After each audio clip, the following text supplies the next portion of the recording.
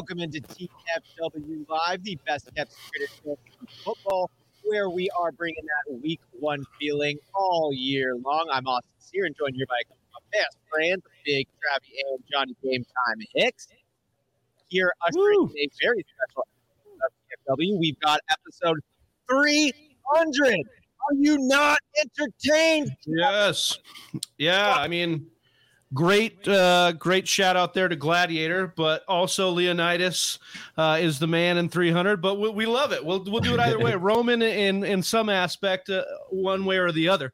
I love it. 300, man. Let's do it. Wait, are you nuance grilling my exclamation on this one? Like a little bit.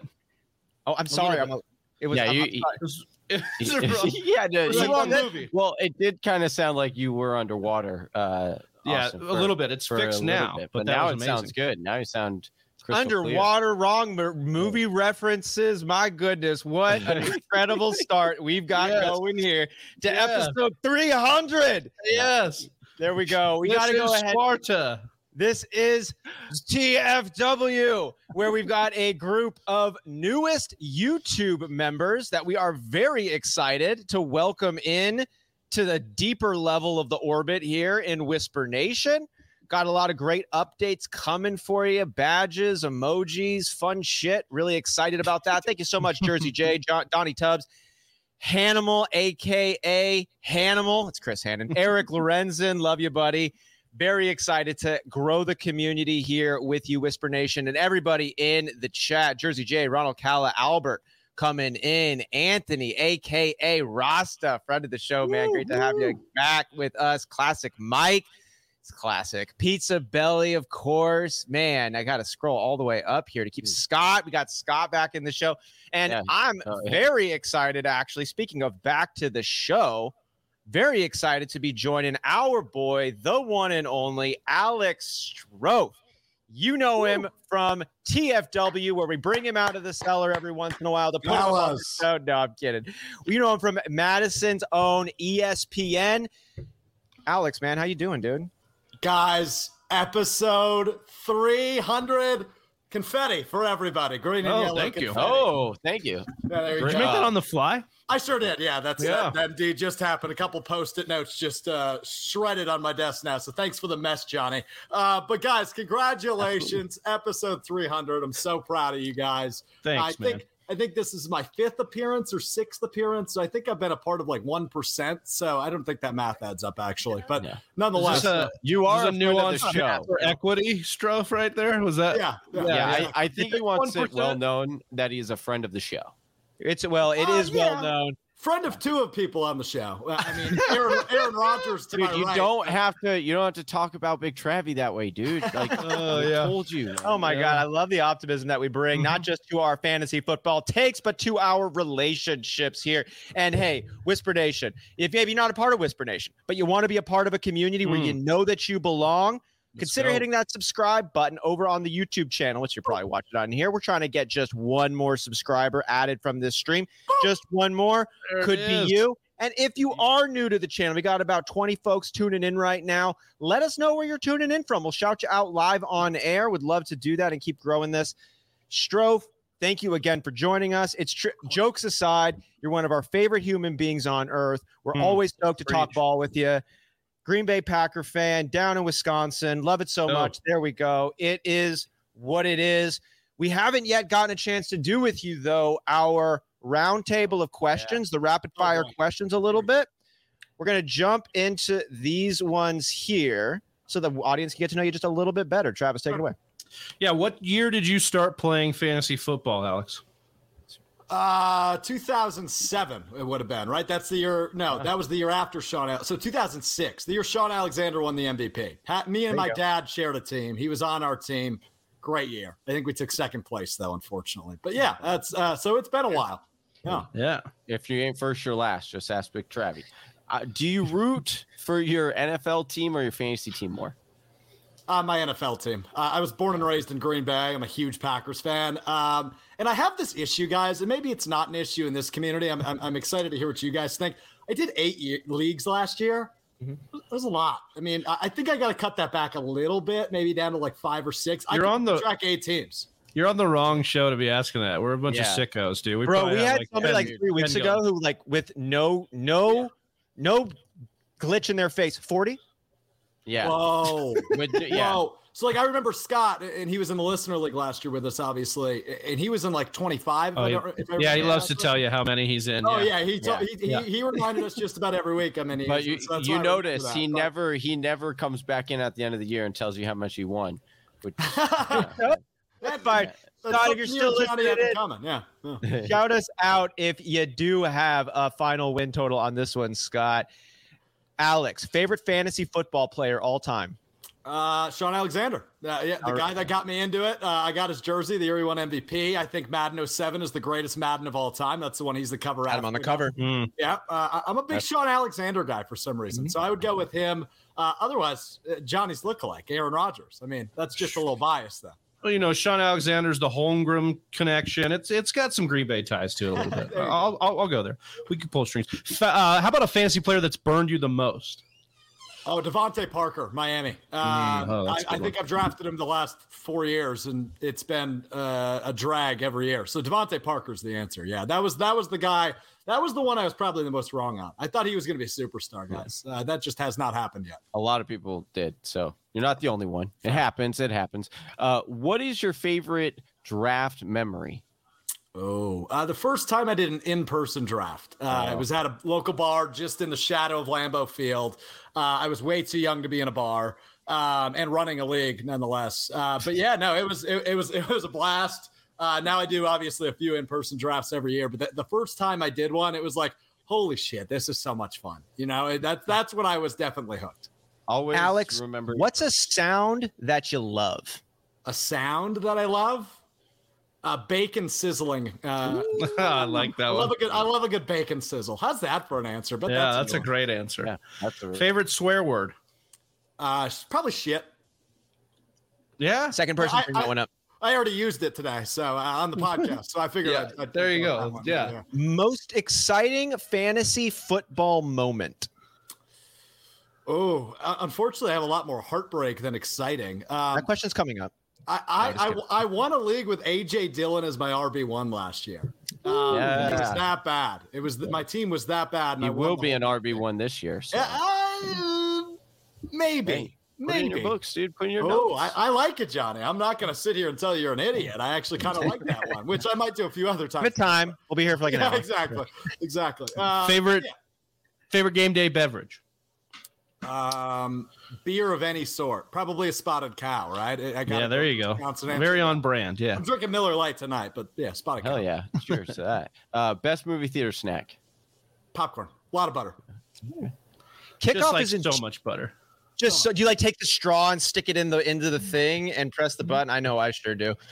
Kickoff's in 2 minutes, Alex. Yep. You're still deciding your flex. Do you go with your gut or your weekly rankings? I go with my gut, and it always burns me. It always burns me, right? Like, you guys bring out a lot of really smart people in this program, right? Like we saw the mock draft marathon. You got all these like league leading experts on here, and then you got this guy who takes like 9th place out of 12 teams every year. So I appreciate the platform, but yeah, I go with my gut, but it burns me. So I probably should go with the rankings. Struff, we're here for the culture, man. Everybody plays fantasy, not just these experts. All right, let's do this.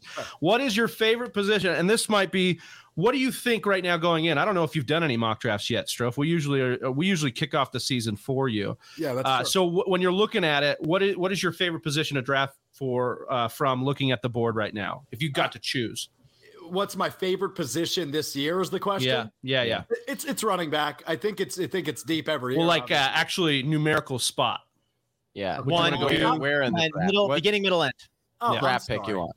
All right, so. You want me to pick what pick I want in the round? Yes. So in this case, we have a 16-team draft, correct? Yes. I want to be right in the middle. I didn't understand that question at all. No, it's all right.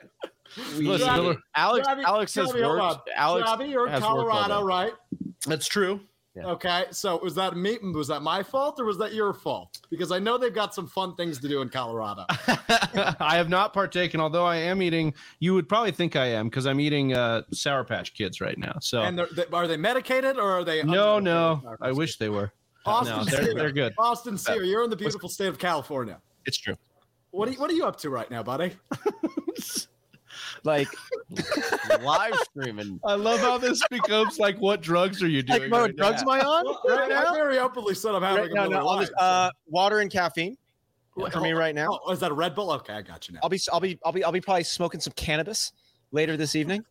I've been known to partake. Yeah, that happens. Yeah, But, That happens. yeah, when I visit the wonderful state of California, me too. Johnny, when's your haircut scheduled for? I figured I could go around the room now. Okay. You know, my wife has been saying like, "Hey, when are you gonna go get that done?" If you hold out longer than Aaron Rodgers, which is going to be a while, I think, you can wipe any league punishment you ever get from now on. If you outgrow your hair further than Aaron Rodgers, I'm willing to. Oh, make it's that pretty. deal, It's but- already longer than Rogers is right now. It's Dude, pretty- mine goes pretty far back. I would give him a You run look for his good. money. It's a good look for you, pal. I appreciate that. Either Yeah. Jesus We're or getting Aaron some- Rodgers. Either Dude, one. I've been getting some good feedback from it. So yeah. And we've been getting some good Well feedback deserved. here. Moving into our mock drafts here, we'll see about the feedback that we end up giving Whisper Nation on this draft. We've got a bit of a different mock going on here, Whisper Nation. This one is actually going to be. I'm really freaking excited for this because this is leading in to our Whisper Listener League. Whisper Nation, you've heard us talk about the Whisper Listener League often. Maybe you've been a part of it yourself. Donnie has been running. He's going to be our commissioner. Yeah. He's been running the setup for it. We got the rules and rosters in place. It's going to be a 16-team, 16 total rostered squad with one quarterback, one running back, two wide receivers, a tight end, kicker, defense, and then 4 flexes, wide receiver, running back, or tight end. So Let's we're trying to go. take a little bit into a more modern presentation here where you've got one running back and 2 wide receivers, but then are you going with more tight ends robust? Are you bringing in multiple backs? It's up to you. We'll let you decide on this one. But let's go ahead and get this bad boy started here. 16 team. We got the whole room filled. Mocking for the TFW Whisper Listener League. I, like Alex, wanted to go in the middle. Big Travie had swooped that spot up. I'm drafting the 101. Yeah, so a couple things too on the points. Obviously the roster itself is kind of strange. Full point PPR, 6-point QB touchdown, 0.25 tackle for loss on defense, fractional kicker scoring. We've got third round reversal, which hold on a second. I don't know if I put this in here. We got to pause the draft Got to here. pause the live you sure draft. did. Hold up. Redo it. Start over. Yep, I agree. How good do you feel about Austin yourself can't have right that now, first Travis? pick. Yeah. I feel fine. He's You could just do this right here and then resume it. Oh, that's great. Yeah. I so don't know. Thank you. I think there's some shenanigans going on. no, there's no shenanigans. Third round reversal. Yeah, we As we definitely need to just mention that. point out, remember Legit. Alex last year on the third Oh round my reversal God, was dude. not happy. Not No, thrilled. neither was Scott. That was like Yeah. one of the only things they agreed It's the only on thing they last year. bonded on. Yeah. Yeah. Yeah, that might be Definitely. the only thing we've ever agreed on, and I've known him for a few years now. That's a good point, guys. That puts me on the clock, doesn't it? Yeah. What are you thinking? I'm Where gonna are you go. gonna go? Just out of spite because we keep bringing up Scott, I'm gonna go with reigning AFC champion Joe Mixon. There we go. Oh, Now, for Scott's those of you not in the favorite boy. loop, last year in the Listener League draft, which I joined you guys for, I drafted Joe Mixon, and or did Scott draft Joe Mixon? How did this play out? I think I you don't- drafted him. Yes, I think Scott told me it was a horrible pick, and we argued Yeah. the entire draft about the value of Joe Mixon, which was high. Yeah, you definitely. I mean, but you got him in like a place where I think you got him in the third, didn't you? I got him believe you late. got him at the end of the third, I got him late. and then Scott was just bashing you about it, and then little did Scott know, Joe Mixon finished top 5. Tell people third round reversal in the chat. Yeah, so third round reversal. If you're listening in the chat or you're drafting with us and you haven't yet done a third round reversal, once we get done with the second round, so that'll snake, it'll snake, from 1 to 12 and then 12 back to 1. At the start of the third round, instead of going with the number 1 spot as it would in a traditional snake, we're bouncing that pick to the back side of the draft. So I guess 16, excuse me, I was saying 12, I meant 16. This time it'll bounce back to 16 and then continue in a normal snake fashion. It gives those drafting at the back of the draft a little bit of an advantage to cover the disadvantage they pick up drafting in the backside where they can't get like as elite of a player to start. Yeah, trying to make up for, especially in a 16 team where, you know, it's this disparity so big between that first pick and then 16. You're trying to make up a little bit of that ground for those back half teams. Another thing I've noticed on the third round reversal with it, people get a little flipped out by it, but when you end up looking at who's drafted in the third round, it can kind of go in a lot of different places. I don't want to say people like reach for their guy at that point, but you start to see where folks' preferences. Yeah, it's not like in the first round where it's like we all know Jonathan Taylor, Christian McCaffrey. You know, those guys are right at the top with Cooper Kupp, Justin Jefferson, Jamar Chase being at the top for the wide receivers. Once you get into the third round, it gets a little bit wild.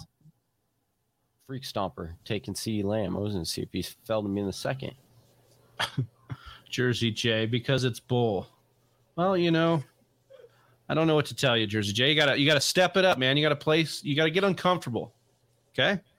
And it is uncomfortable. Can't confirm. It's almost as uncomfortable as a shirtless flexing pic on your YouTube avatar. You know, I'll say like with the third round reversal though, Travis, you're drafted in the 8th spot. You're dead middle. It has zero impact on you. Right. Yeah. Oh yeah.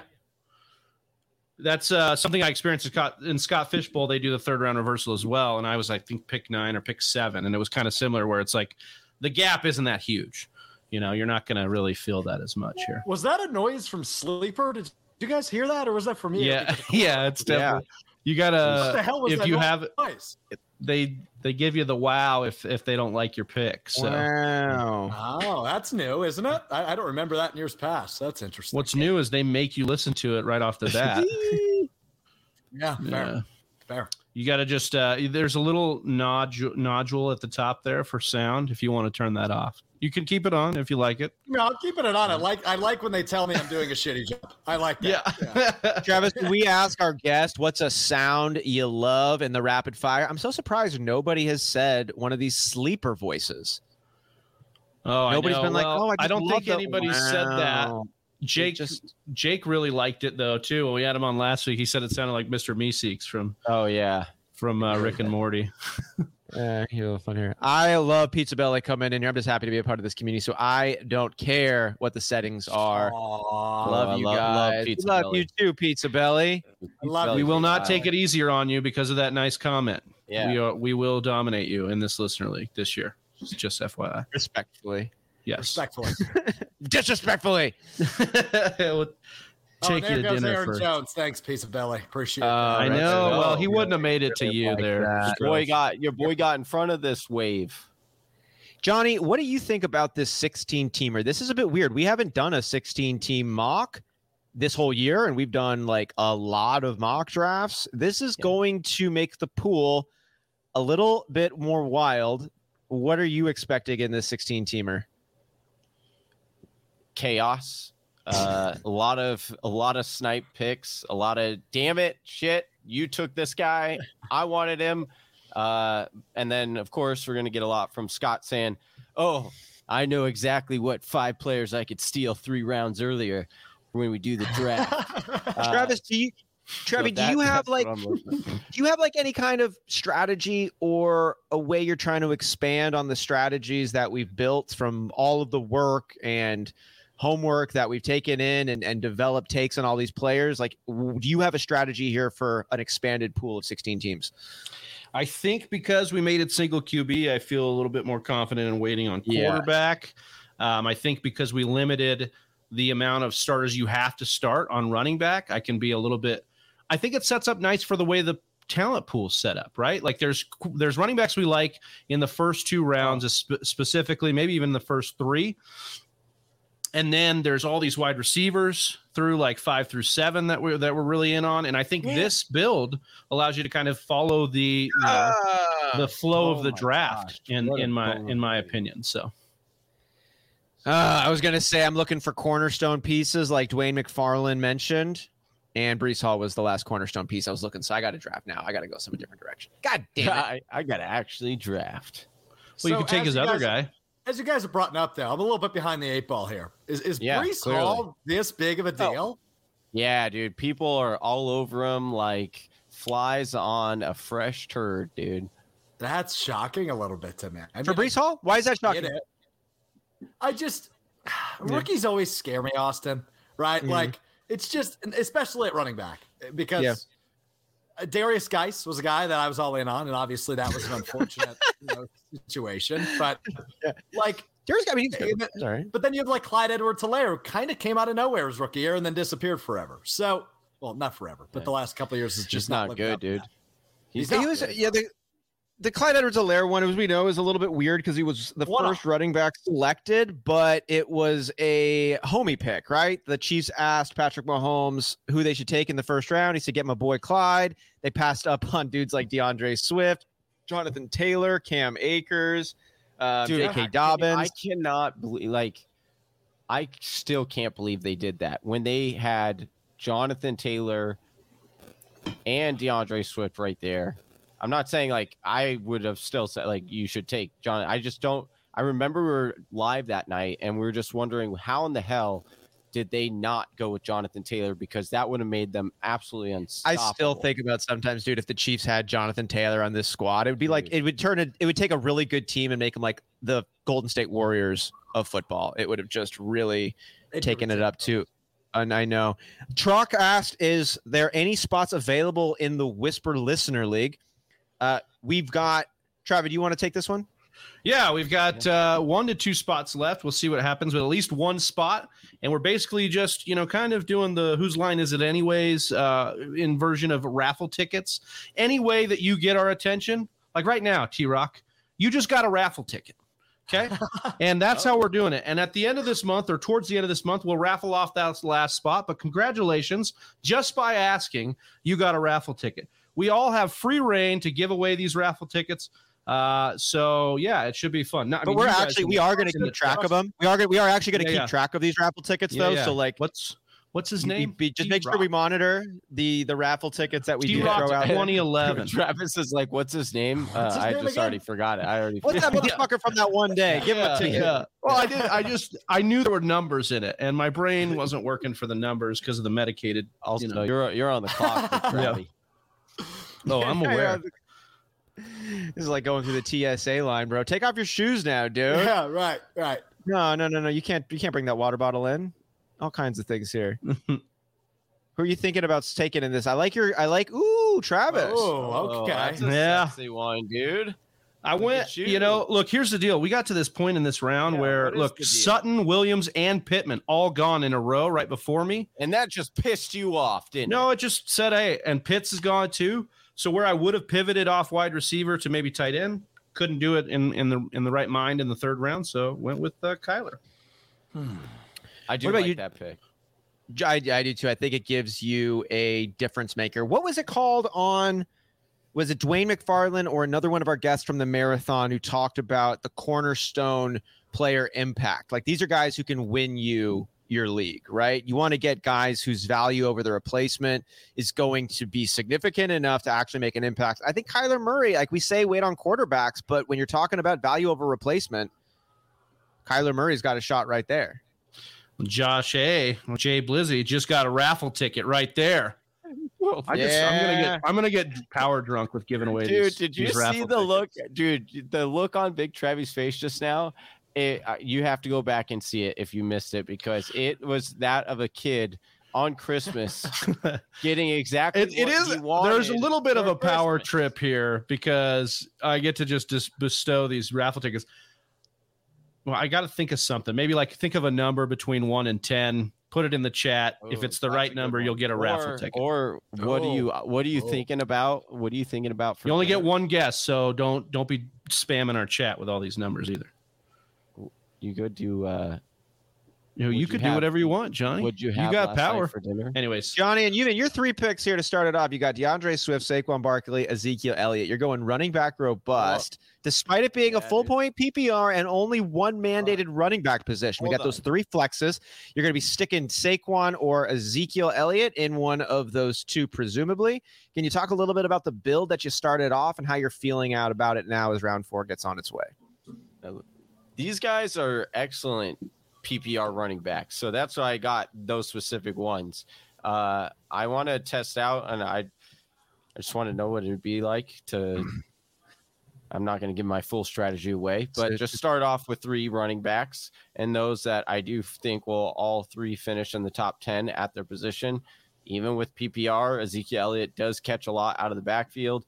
Saquon, obviously, we know he's excellent pass catcher, and my boy Swift, that is what he is the best at. So I wanted to make sure if I was going running back and doing this type of build, I wanted to make sure that they are dual. Kind of, they can carry the rock if the game script is going in the direction, or their team would also rely on them in a pass catching option if they were behind. And I think I successfully did that. Yeah, dude, Zeke here with 65 targets last year, 71, 95 the year before that.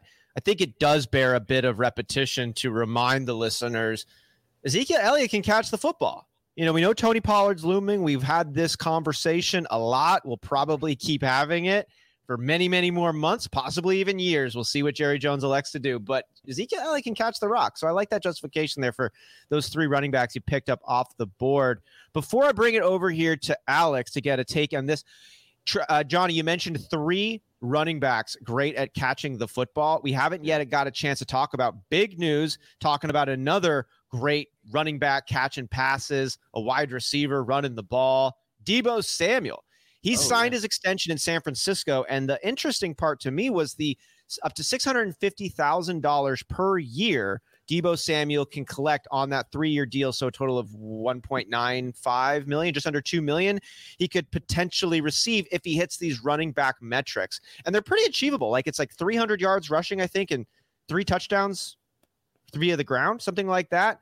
Alex, do you see more contracts in the NFL starting to get more creative with these types of, I don't know if it's an incentive, how we would really define that, but these structural points built into the contract that can cater to how you might get used? Yeah, there's clearly more of them, and there's contracts that say you can't play video games. So, I mean, yeah, they're unique this year. But but the wide receiver money this offseason has really been the story, hasn't it? Everybody's getting paid. Everybody and their mama's getting paid in terms of the wideouts. So this was based on Deebo, right? Like, yeah. Is he actually happy there? Like, I don't think he was just pissed because he hadn't gotten paid. I think it was pissed because he was the money situation was there, and then his utilization. But I think it has multiple layers too. It wasn't just the utilization. Like an onion. Definitely like an onion. like an onion. Like an onion. Well said, Johnny. This is why you come to TFW for the hard hitting analysis here. Yep. That it is like an onion. Because the third piece to this, the third layer of the onion, is actually the Jimmy Garoppolo thing. Because he loved Jimmy Garoppolo. At least that's what we've been told and what we've So he's probably going to run the ball as much, if not more, as he did last year. Jimmy G's gone, but he got paid. So does that mean everything's cool and fine with Deebo Samuel? Because I'm not ready to buy that yet. Well, I don't think it hinders his production too much, right? Like, he's still going to be one of the most productive wideouts, asterisk, in the league, right? But unhappiness, at least he got paid. I don't know. It's a really unique situation because I've never really... I wanted him so bad, dude. I was like, "Oh, this is gonna be so good." Yes, I was like, "This is literally gonna work out." No, like I could not have planned this. And then one pick before me, Trock 2011. No one even plays that game anymore. Now he's getting disparaging. I fucking love how much we love this fake game based on a game. It's like literally always my favorite thing to watch somebody who's played fantasy football for a long time. Just like freak out on a snipe pick. On the mock draft, especially Johnny. Johnny. One pick before me, dude. Unbelievable. Amon-Ra St. Brown in a PPR format is certainly nice. Rashad Bateman, though, I almost took him there in the 4th. Amon? Yeah. I was like, maybe he'll come back. I know now he would not have come back. This is kind of a shake. Where are you at, Strove, here on like Amon-Ra St. Brown? What's going on there? Rashad Bateman. There we go. Rashad Bateman with the Baltimore Ravens, Gabe Davis, Darnell Mooney, kind of these 4 wide receivers. I have Darnell Mooney with the Bears, St. Brown with the Lions, Rashad Bateman with the Ravens, and Strofe without an internet connection. So I'll kick this question back He's over. like, bro. Then. He's like, bro. I don't like your question. I don't like these questions. I'm out. I'm out, dude. Well, We'll wait for Strofe to get his internet back there. Travi, I'll bring this one over to you. Then. Chris Godwin. Sorry. You took Chris Godwin here, but the wide receivers, I wanted to get your take a bit on the wide receivers taken before you. Gabe Davis, Rashad Bateman, Amon-Ra St. Brown, Darnell Mooney. How are you stacking those wide receivers? So I like, sorry, I was doing so much stuff here. Amon-Ra St. Brown, Darnell Mooney, Gabe Davis, and Rashad Bateman. Is that right? Yeah. Okay. So Darnell Mooney would be at the bottom of that tier for me. Gabe Davis, then like third to last, second to last. I like Amon-Ra St. Brown and Bateman and Gabe Davis. I think those are the three I'm kind of stuck on. Any different draft, I'm kind of taking a different variation of those guys. I think Bateman, similar to when we talked about it with the Podfather, like Bateman has such a profile to just be the next great wide receiver. But I don't know if Lamar can get him that kind of volume. So Gabe Davis is fine for me, but I really love Amon-Ra St. Brown. Dwayne McFarland has really been doing a good job to pump me up on Amon. Like what he did, you don't do what he did unless you're good at football. Like that's the one-liner for Amon-Ra St. Brown that you got. And then this offense, I think we're talking about, all these names or all these mouths to feed. What if the offense just gets better? What if the offense is just better and more consistent? Then he's going to be probably fine. And then if anything happens, if any of those guys get injured, DJ Shark hasn't been very healthy. Jamison Williams takes a while to come back. Hawk also been a health risk. DeAndre Swift kind of been a health risk. Any of those guys. DJ Shark was. Yeah, that's the first guy I said. Yeah. So if any of those guys miss time, that's something that could be a path for Amon-Ra St. Brown to kind of keep chugging away at targets. The biggest point that like people should seriously take away is the fact that I understand it's Detroit. They've been bad. I get it, but you could still have good fantasy points on those teams. And what I'll say is Goff had given Cooper Kupp was a top 5 wide receiver with Goff. Who plays that same position for Goff now? That's going to be Amon. So you look at the correlation and sometimes it just is so obvious that I think that Strofe keeps popping on and hear Johnny talk and he keeps popping back off. He's just waiting for you to be done with your point. Probably. He's just trying to TF Whisperers, you guys are sexy. I need a raffle ticket for the Listener League. Done, sweet and salty. Ooh. I got you, girl. I like your aunt. I don't know. Probably. I like the ear emoji though. The ear emoji with the football. Wait, no, that's a really freaking. What the hell? That was great. What's up, sweet? Who got that? At Too Sweet and Salty. At TF Whispers, you guys are sexy. Sexy. I need a raffle ticket for the Listener League. Well, you got one, girl. You got one. Oh, you're in. I don't think you're too sweet.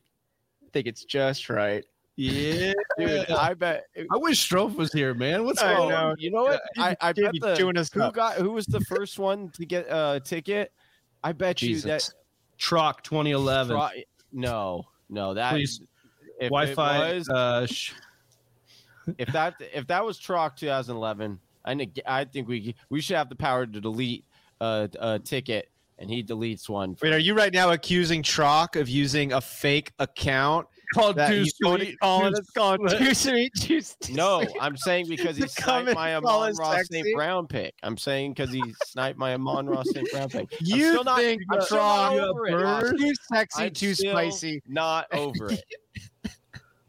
Even though sweet and salty and sexy over here, trying to get us distracted. Well, it's happened. They're not trying. I am fully distracted. Hold on.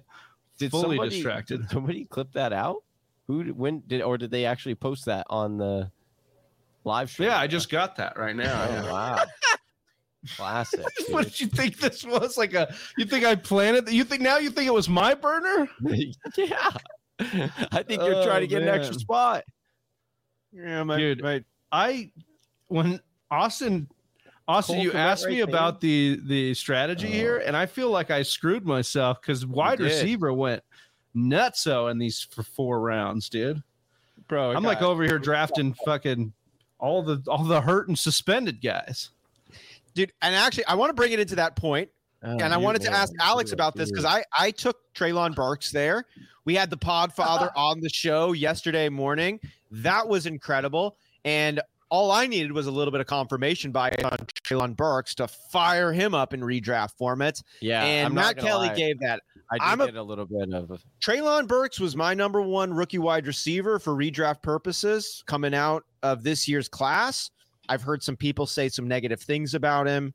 I've taken some of those comments to heart. Sometimes you got to lose yourself to find yourself. And I feel found right now, back confidently with the Treylon Burks love. I think he's in a really good spot. But I was going back and forth between him and Allen Lazard, who I'm also feeling really good about. I wanted to ask Alex, should I keep feeling good about Allen Lazard from an overall production standpoint in 2022? What do you think here about right now the Packers' number one wide receiver? Well, I think the similarity between Treylon Burks and Allen Lazard is opportunity, right? I mean, neither of those teams really have a home run number one wide receiver. So when I look at – thanks, Austin. When I look at Lazard, yes, I do think he'll be productive. The way Aaron Rodgers talks about him is insane, right? Like he's just totally gushing over the opportunity with Allen Lazard and the jump he – expects him to take. So yeah, if we've heard that before though, dude. No, dude, totally. Jermichael Finley, MVS, dude. Like I've heard it all, dude. Right? You hear this all the time, Travi, with every team, not only Green Bay, but those examples are totally fair. Yeah. But again, the opportunity wasn't there for those guys though, right? Yeah, that's true. When you talk about Jermichael Finley, you're also talking about Greg Jennings and James Jones and these other guys that are really solid. And are at least going to get a share of the love, totally. And Jordy Nelson, right? Like all those guys were there with J. Mike and MVS. You still had the best receiver in football in Devontae Adams there. So when it comes to the opportunity, it's there. If he seizes it as another thing, but I like his value, especially where'd you get him? Late third? I didn't even end up taking him. I ended up letting him go. I went with Treylon Burks. Took him, but yeah, sixth round pick in a 16-team league. Of course, it's a number one receiver. I can't get away from that game when Devontae Adams was out and Lazard ended up getting hurt. I'm pretty sure it was like middle of the season last year, and he had like over 120 yards and a touchdown. And I just remember watching him catch a pass on a deep post and like take it to the house. And it's like, wow, if this guy's given the opportunity, he can make it happen. And the amount of grind and work I feel like he's put in over the years has set him up for what might not be a long opportunity, but he's got one right now. And I feel like he's in a good spot to take it. I mean, he had 8 touchdowns last year, and as you mentioned, he missed some time, and you still had Devontae Adams there. Now, the other thing with Devontae Adams is, of course, he's going to take a lot of pressure off the rest of the receivers on the field. Yeah. Because he's being double-teamed or triple-teamed all the time. But it's just so tough with Lazard because he hasn't really played as the dude, drawing the coverage from the team as the dude. That game I'm referencing, he did. Okay, yeah. I mean, I'm saying over the long, end of a season. But, again, if we can get other things going, Tunyon, the run game, all these other things going, it may not matter. Because as we've seen before, James Jones can come in off the street and just score a fuck ton of touchdowns with Aaron Rodgers, and that could be possible to swing it. That's the one out that keeps me kind of okay drafting Lazard, is that the touchdowns could be there. As you said, 8 last year, could score a ton in that offense, just being a guy that he trusts. We know that.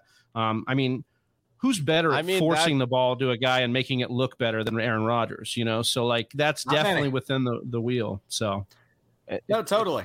It's really interesting because you're totally right, Travis. And, like, he's number one usually he has at least one guy that gets over 10 touchdowns every single year. Yeah, exactly. I was so wanting Julio to go there, dude. I was so hyped and ready for Julio to go to Aaron Rodgers and be like, all right, LFG, like, let's go. Like, and then he signs with, damn it, Tampa Bay. But regardless of that, I do think that Rodgers is one that will pepper a guy, but to a certain point. But I also think he is kind of arrogant enough to where he made such a big deal about Lazard, right? About, gonna make him a guy. Yeah, he's gonna make him a guy. You know what I mean? God, just for his own ego. Yeah, that hurts me so bad to hear that. But it's I mean, Would you guys But is he wrong? Is he wrong? no, he's not wrong. That's the problem. We got a guy who broke the record for throwaways because he wouldn't throw to his wide receivers. That's how much they were in the doghouse, because he'd rather throw out of bounds than throw to guys on his team. So, yeah, I mean, the guy dressed up as fucking Nick Cage from Con Air. Like, he's egotistical. He's full of himself. I mean, pulled it off. I'm not saying it didn't look great. I'm just saying this is the guy we're dealing with, Correct. Stroh, let me ask you, are you one for or in any of your leagues, do you do like a dress up to come out, like intro music or anything like that? Like, I feel like we should definitely incorporate that in our fantasy draft. See, I don't hate that. I've never done it, but I don't hate it at all. I kind of love the idea, Johnny, because you could pull off the Nick Cage from Con Air. I mean, that's an easy home run for you this year. I know. I'm thinking about it, dude. I'm just thinking about. I mean, I'll obviously just like do it because my league doesn't partake in that. Yearly, I should say, occurrence. Oh my God, that's such a good idea, though. I just had like your league of record. You have to film like arriving to whatever draft house or whatever it is. You got to do like. Like the NBA, they get to the stadium and they're in whatever fit they're in. You just have somebody film you coming in with whatever fit you're in. We should totally do that. Yeah. So dude, this draft right here in round, I'm going to say 7-8 is when it starts to get that point. Yeah. Like I'm looking here. Who do you guys like on this one? I mean, the wide receivers, Tyler Boyd, Marquez Valdes-Scantling, Jarvis, Rondell Moore. I mean, we're starting to talk about guys like Ronald Jones, Damian Pierce, Tyler Algier. Take your second quarterback. It starts to get. I thought it was funny not funny. I just thought it was interesting that Podfather Matt Kelly yesterday on the show was like, the only running back duo I draft two of is Damian Pierce and Marlon Mack Jones. I tried to get us to go down that path, but it was like abruptly stopped. Yeah, I mean, we were running on a long episode there, but like I was just like, really, that's the two? Because the one that comes to mind for me is Green Bay. Absolutely. Yeah, I would draft Jones and Dillon and be fine with it. I think there's going to be. I don't think so. I know it's the old coaching staff that did this, but Madison's not involved when Cook is. That just tends to be the notion. Now that could be different if they do get Cook involved in the slot like they're saying they're going to do.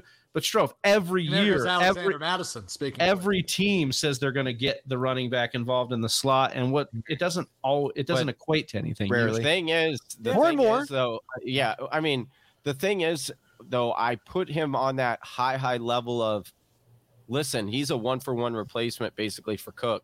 So if you get Cook, grab him as I think Cook is going to be the number one running back this year. I've been on the record saying that. Yeah. I think he finished at number one. But he is also known to get injury prone. But if you grab Alexander Mattison, I'm just saying, hey, this system is going to produce an RB1. So if you grab those, like, you lock that up, in my opinion. And I did it last year in one of my leagues. I had those, and I paid up just a little bit to get Madison. But I'll tell you what, it kept me in the hunt the entire season. If it weren't for me fucking up at the end, I like that take with Madison and Cook as a direct replacement there. Should he go down, it's the best type of handcuff. I think it's really the only handcuff that you should be investing in. It also gives me more of a premium on Dalvin Cook in the first round because he does have an available insurance policy. Right. Most running backs don't even have an insurance policy that you can buy. Some guys do, but like the guys who don't, I mean, who's the backup for Derrick Henry if he goes down? Who's the actual backup for CMC? Joey Chestnut, baby. Who's the clear backup for Najee Harris should he go down? We don't really have an answer for that, but we do know in Minnesota, if Dalvin Cook goes down, Alexander Mattison is going to be a close to 1-to-1 replacement. Continuing on this train of other good dual backfields that are going on, the Cowboys with Ezekiel Elliott and Tony Pollard used to be in that Minnesota category, with Tony Pollard being a great 1-to-1 replacement. Tony Pollard is now trying to move into that A.J. Dillon camp of having standalone value while also being an elite handcuff. We'll see about how that ends up working, but this is a good question brought in by Albert. Was it Albert here on the Cleveland backfield? Yeah. What about Chubb and Hunt? Johnny, I want to kick it to you on this one because you've been really in on both of these running backs, the Cleveland run scheme. You take a hard look at the projections, the what they've done in the past and what they should be doing in the future. We've got a lot of question marks in Cleveland here. We just got the Deshaun Watson news. The question, though, is about Nick Chubb and Kareem Hunt as a dual backfield. What do you think? I mean, most analysts will say, go after Hunt because he is the better value. He produces. They use him quite often in the red area. He catches, especially in a PPR, he catches a lot of passes out of the backfield, whereas Chubb doesn't necessarily do he doesn't catch a lot of passes, although he's really good at it. And then they just don't use him that way. And they've never actually given him a full workload, even when Hunt is like injured but what's weird is like they'll give Hunt a full workload if Nick Chubb is injured, but they won't do it the other way around. They'll go to Dearness Johnson. Yeah, and they'll give him, whoever. they'll give him the Kareem Hunt touches. Mm-hmm. My one thing, and this is why I do, I understand if all these caution flags for Nick Chubb come up and you don't want to take him because I get it.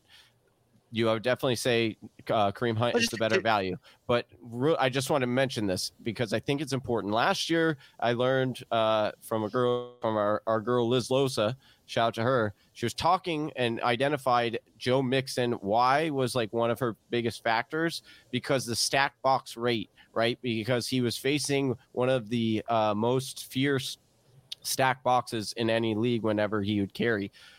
Last year, Nick Chubb was number 2 in stack boxes, and he still was a very productive running back. Am I right?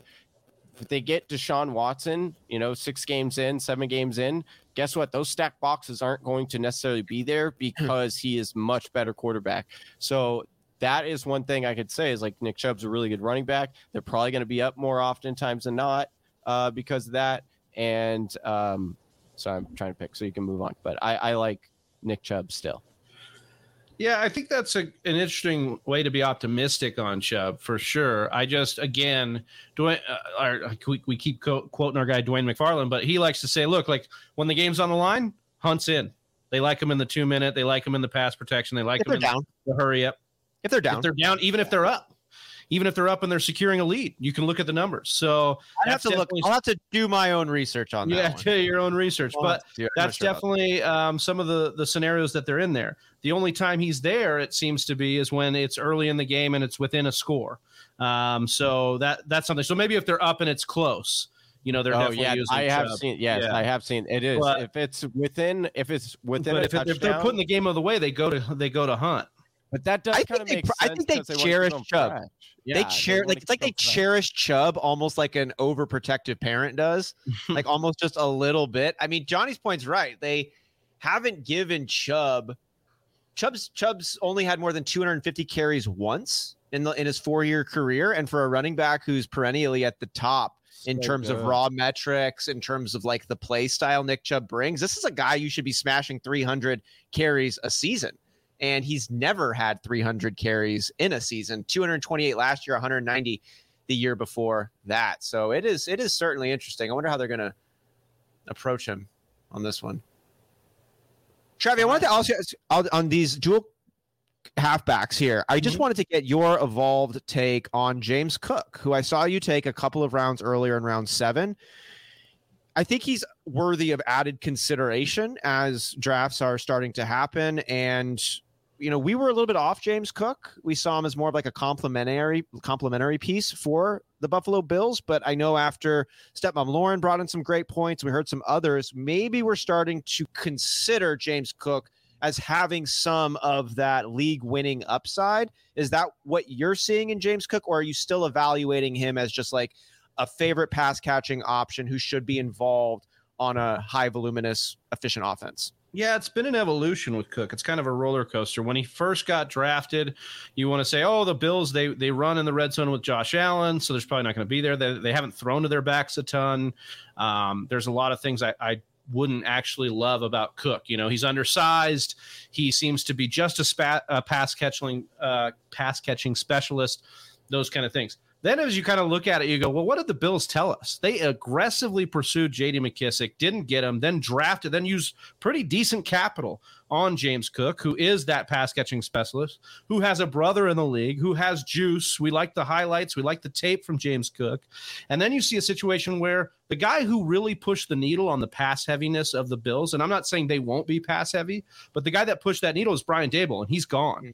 And so if Sean McDermott has more of his thumbprint on this offense, that means more rushing, probably, maybe taking the pressure off of Allen in the red zone and using a guy like James Cook. And we talked a little bit off air about Cook's realistic ceiling being maybe like a David Johnson rookie year where he was used at that pass catch list. I should just combine the words. It's pass catch list.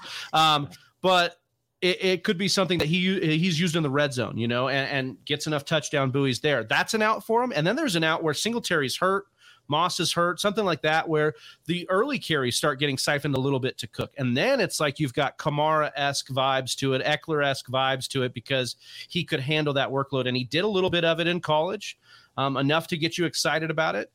He came in looking good in the offseason and continues to. We'll just have to see how it plays out. But, yeah, I think he's worth the upside here. I think all those guys in that range that kind of went, though, are minus Damian Harris for me, but like Cook, Gordon, Penny, and Singletary all have paths to really, really profitable seasons. So I'm really good with those guys in that range. Stro, if you're on the clock right now, I'm going to talk kind of slow to give a little bit of a build-up so you can take your selection. But I do kind of want to know what you're thinking here. It's starting to get murky. It is. It starts getting a little bit painful. But this is 7 seconds on the clock, Austin. Yes, there is. Yeah, dude, those wide receivers. Whatever. Real cool. Oh, Okay. damn it. Okay. Yeah. So what were you thinking here? That's a tough spot to be in right now. You're looking at a lot of coulda, maybe, woulda, shoulda. We'll see. What are you thinking in this position here? What was going through your head before taking Julio? I'm going to be honest. I'm really upset over the Christian Watson pick in round 8. Like, that's what I can't get out of my head. I hope I'm wrong on this. I just don't see him having high value at all in year 1. And for him to go before a guy like Jarvis Landry is insane to me. But anyway, what was going through my head there was Michael Gallup or Julio. I wanted to wide out. Gallup's not going to be ready for week 1, although I think I like his. I might like his. I couldn't make a decision. I might like his opportunity more than Julio's. I don't know what Julio's capable of. Is he going to be able to remain healthy? Whereas Gallup's just not right now. And I had 20 seconds to think it through while you were slowly giving my ears some sweet talk. So yeah, that's what was going through my head to answer your question. Yeah, I'm actually. Like Whisper Nation, we are drafting for the real Whisper Listener League. We're mock drafting for the actual league. We haven't done a 16-teamer with these settings this year. This is a fresh mock. And you get to this part, like, there's real knowledge to glean from this. I'm wondering if, you do need to wait on a quarterback and stack up those skill positions early on, or is it getting the value over the replacement wherever you can find it? And you actually want to get, if you can get a Hurts or a Kyler Murray, or maybe you see Russell Wilson or Trey Lance in that category. If you see a separator at the quarterbacking position, maybe you got to pick that one up. Johnny, what are some of your insights that you're picking as we're going through this struggle period right now? I feel like we're going through the dog days of summer in the mock draft right now, just trying to find some goodness here. You took Hunter Henry right now, so you're obviously in the thick of it too. Yeah, I did not like that pick. That was a shot, right? That was a shot. Yeah, I mean, a little bit. Yeah. I mean, I mean, he was top 5 tight end. I mean, I like it, but what else are you gonna do, right? Like, I know. Well, that's the thing is, like, some people get so stuck in, like, wide receiver, running back, those are the two. And it's like, we're at the point of the draft where it's like, and there's so many people.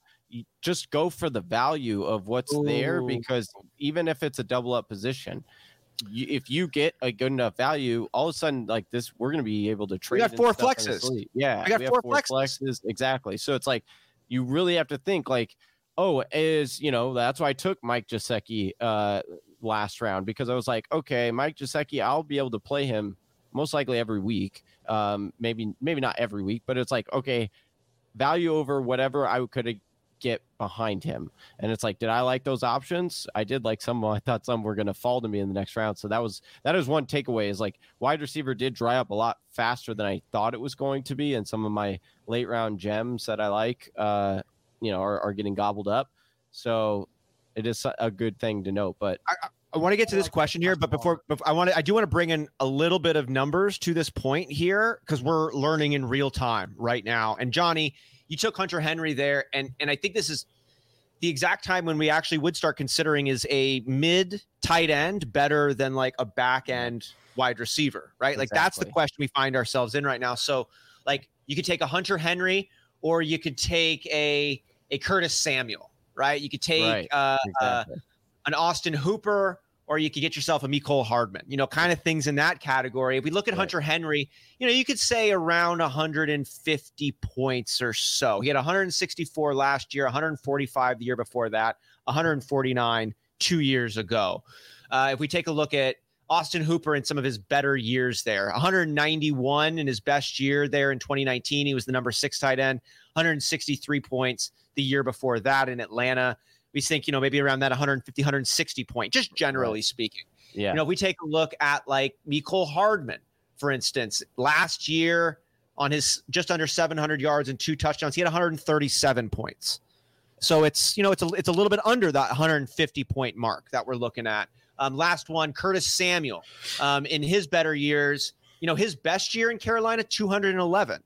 And then 171. But do we expect him to be that good coming off the groin injury in a new system? I think this is like the perfect time right now when you do start wondering, are mid-level tight ends better than like a third or fourth wide receiver? I think the points justify that as well. Yeah, thanks for talking me into it. I appreciate it. No problem. That's what I'm here for. It's also, you look at positional scarcity as well. So like that's something that's like intrinsic value, right? Is there is a lot fewer tight ends. Obviously most people go either the top 3 and then or go late.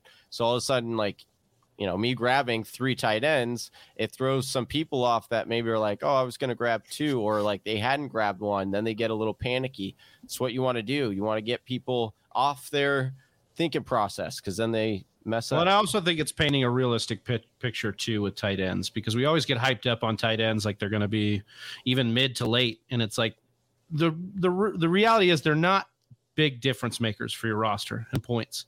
They're not huge difference makers. They're not league winners. And some of these guys in this muck can be league winners. Some of these guys are going to be your Deebo Samuels that are just going to absolutely pop from this range. And so it's really that trade-off contingency. Like, am I trading off an opportunity for a guy that has a real path to something, or am I just trying to, make that case and then, go with a tight end situation, which kind of brings up the point here that I wanted to talk about a little bit with Jersey Jay's been trying to get our thoughts on Kamara Ingram. Yeah. Scott has been talking, like, no, there's nothing here. And then, because Ingram is not Madison, obviously Jersey Jay and Scott talk about the difference between, and I'm with Scott on this one. It's not often that I am, but I like Scott's take here, because Madison we've seen is not just a 1-for-1 replacement in volume for Cook. He matches efficiency metrics. He matches numbers for Cook. Like, you can go and put it, he's like an RB1 when he gets plugged in there for Cook. So it's not like that with Ingram. And honestly, there's so many more things that we could question with Ingram: age, injury, all these other things. With Tony Ingram, Jones. Yeah. Abram Smith, like all these other guys. Offense, is the offense going to be as good as Minnesota's? I'm betting on Minnesota's before I'm betting on New Orleans, like, just to be honest, offense-wise. So that's some of the things I would look at when comparing like a Madison to Ingram. Yeah, exactly. Classic. Anthony here with some interesting points. Yeah, but Hardman was behind Hill, Robinson, Pringle. To me, he's all way more value than Hooper this year. Better to look at fantasy points per game. I'm not disagreeing with that. And maybe my example was a little bit confusing. What I was just trying to bring up is the expected points per game, total on the end of the season. We're just now, because of how deep this league is with 16 players, and because of how robust the rosters can be, like, it's going to be thin pickings. And we've been at that since like round 7. And so then you just got to start thinking about this league and these settings differently than you're approaching normal drafts. So I'm saying, look at these guys who are like these back end wide receivers compared to these like mid-level tight ends that would normally be sitting on the waiver wire all year, and you're just streaming them based on matchup. These guys actually might have more value than just like those streaming tight ends do in years past. And then Johnny's point, if someone like wants to play a little, like throw a little strategy into the mix and try to like fuck with the rest of the dynamic, like they could load up on tight ends, and that can create some problems, which can create some ripples, which can create some behavioral shifts, which can add to chaos and unpredictable outcomes. So that was the point I was trying to make. First kick off the board. Ross said talking about Hardman got me thinking about Adam Levitan, who said like he thinks the Chiefs basically used Hardman as the pure backup for Tyreek Hill, and that's the reason why we didn't see more out of Hardman, is because Tyreek Hill was there. And so like now it's interesting to see what they will actually use. So based on roster construction, that's why.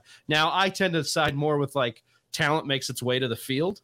But I mean, that's something you could look at all the time, bro. You could be optimistic. Yeah, but like earning targets, I should say. He had he had a double-digit targets last week of the season, over 100 yards, baby. Yeah, sure. Yeah, exactly. I'm with you. I'm adding a feather in the cap on Mecole Hardman. Yeah, well, it'd be interesting to ask Stroph's opinion on this, on which wide receiver in KC you'd have to plant a flag on. You know, every week it's a new guy in our industry. We got our boy Marquez Valdes-Scantling coming from Green Bay over to Kansas City. Juju Smith-Schuster, another migration pattern. Mecole, you like the rookie? And then where are you at on these guys? It's probably Juju, just because I think that's the safest bet, and I think early reports out of camp is he's been impressing. But I don't hate the deep threat, right? Like an MVS, and obviously I'm a little biased. Got the most money in the Packers, but he's kind of a one-trick pony. Right? Like he is a deep threat. He's not the most crisp route runner. He's not a really intermediate threat. He's a deep threat. And what have we seen work in Kansas City? Deep threats. So that's a good point. There's a very good case to be made for MVS, but like, do I love his fantasy value in a 16-team league like this? I don't know, maybe in the 5th or 6th round, but like, I'm not looking at him as a WR1. But if I was to plant my flag, to use your term, which I don't know if I love that one, Juju Smith-Schuster's my pick. It's just too much pressure for you to plant a flag. Yeah, what's wrong with planting your flag, dude? It's an uncomfortable phrase, no? It's kind of like planting your seed, and it makes all right, okay. Wow, okay. The Miller lights are flowing. The Miller lights are flowing. Let's get some Gen Z action going in here. Is that how it is? Is that what people say these days now? Is that what the Gen Z's say? No, I don't think so. Maybe I'm just nuts. I don't know. I mean, you're nuts. Gen Z, right? Nuts, huh? Oh, I know that one. There we go. To say that, huh? Oh man, we like to have fun here. And if you're looking to have off Packers pit takes for like 3 minutes, I need to make a pick, and then I'm just gonna rifle some off for you guys and see. Yeah, do it. Yeah, because people have been wondering where you've been. Johnny, yeah, right. What should I do here, dude? I honestly, so Kendrick Bourne is very interesting. He's got high upside. He actually was metrically very good last year. Devin Duvernay is. I gotta go quarterback, Johnny. I gotta go quarterback. Jameis or Wilson? Jameis or Wilson? I would go Jameis. Yeah, Jameis is probably the higher upside player. Yeah, but T-Law with a little love. Yeah. That's something Gen Z's excited. You gotta lead with like, hey, that's what I needed. I wasn't staring at your team the whole time, so. I'm sorry. I my bad. Cracked under pressure. Where'd Travis go? That happens. I think he cracked under pressure as well and has to relieve himself in the restroom in this one here. But I'm looking at Johnny. I want to take a look at an actual fantasy attack on this because we are mock drafting for the Whisper Listener League. And hey, Whisper Nation, if you are looking to be a part of the Whisper Listener League, we're going to be giving out raffle tickets between now and the draft, which will probably happen closer to the end of this month. We're going to be giving out raffle tickets for all kinds of random shit. Legit shit, random shit. It's just going to be all over the place on this. Stroph's internet was going out when we gave away the last one. Check this one out. Yeah, dude, look at this. No way. Dude, is this your aunt? Is this your aunt, dude? Johnny, it's good to see your mom chiming in. That's awesome. Yeah. So many jokes were made in the chat about who this was, but then Scott coming in saying that was his girlfriend. No. To watch our mouth. I don't think it is because she called us sexy, or maybe it is. it would make sense that if it was Scott's girlfriend, she would then call us sexy. But then she's, but Travi, I wouldn't take that as a compliment then, because she probably doesn't know what a good-looking man looks like, right? So the shots have been fired. If she's gonna call anybody sexy, it's Jersey J who needs to put on a jersey. Oh, there he is. Like, the guy needs to put on a jersey. How can we call Jersey J? I guess he's in New Jersey. That makes gotta love, dude. I just look. I know Jersey J can get a little. He can get a little out there. He's an acquired taste a lot of times, but this guy was number one in our YouTube membership. We launched that this week. He was the first guy to get in there. So shout out to Jersey J, Donnie Tubbs, Hanimal, Eric Lorenzen, all these guys join in the YouTube membership. You guys can do that. Just click the join button. $5 a month. Custom emojis, custom badges. You're gonna get access to private Discord channels, priority comments, all sorts of goodies in there. So, and it's actually support us living our dream. It's actually cheaper than $5 a month. It's $4.99. Wow. That's a special game time discount just for you guys. Yeah, there you go. Special 1 penny. You.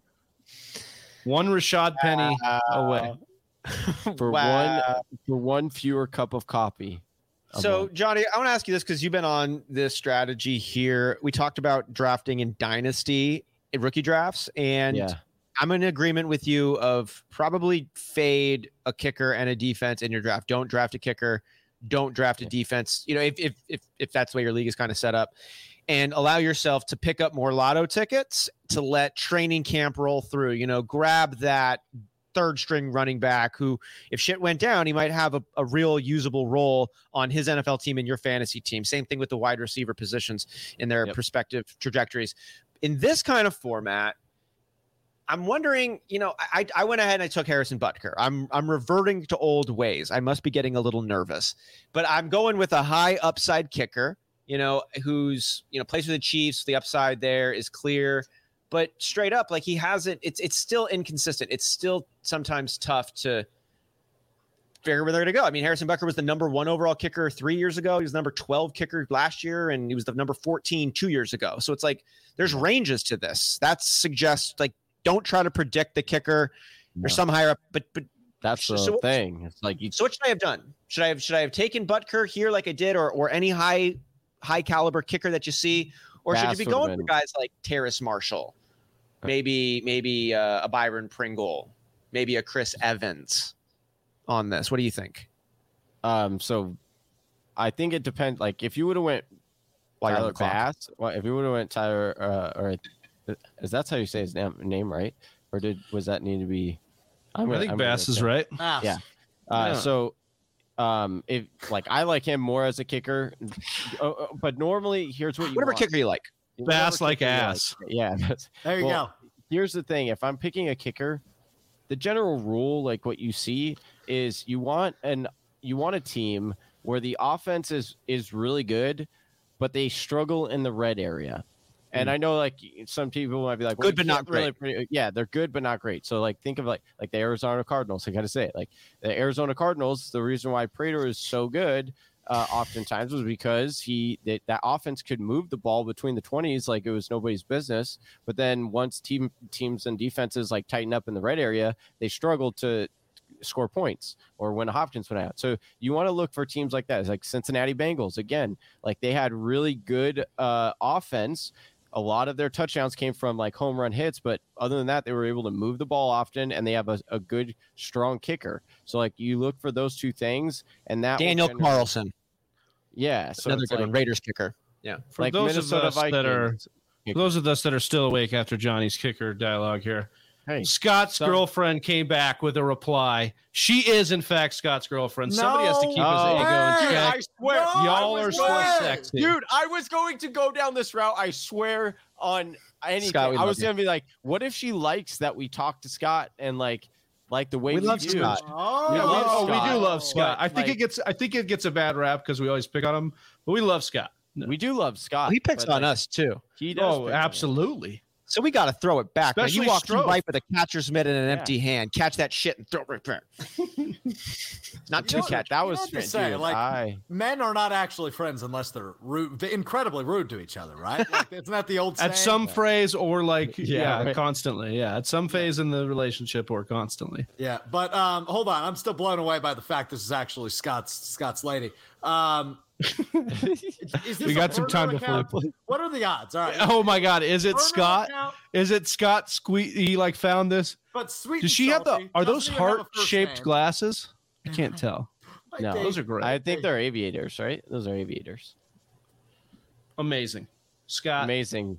I wish you would bring too sweet, too salty, whatever. What is it? Too sweet. I also Sweet and here's the salty. thing. I wish you'd bring her around more often. What's your Just name? like a I'd love to- Butterfinger, sweet and salty, man. We love Also, I love the fact that like, shout out to Scott. He's bringing his whole family around the show, which is great, but he does not share us with any league mates. Like, where's his league mate? yeah, part? well, Like, he you know? doesn't. Yeah, He's in 40 Like- leagues.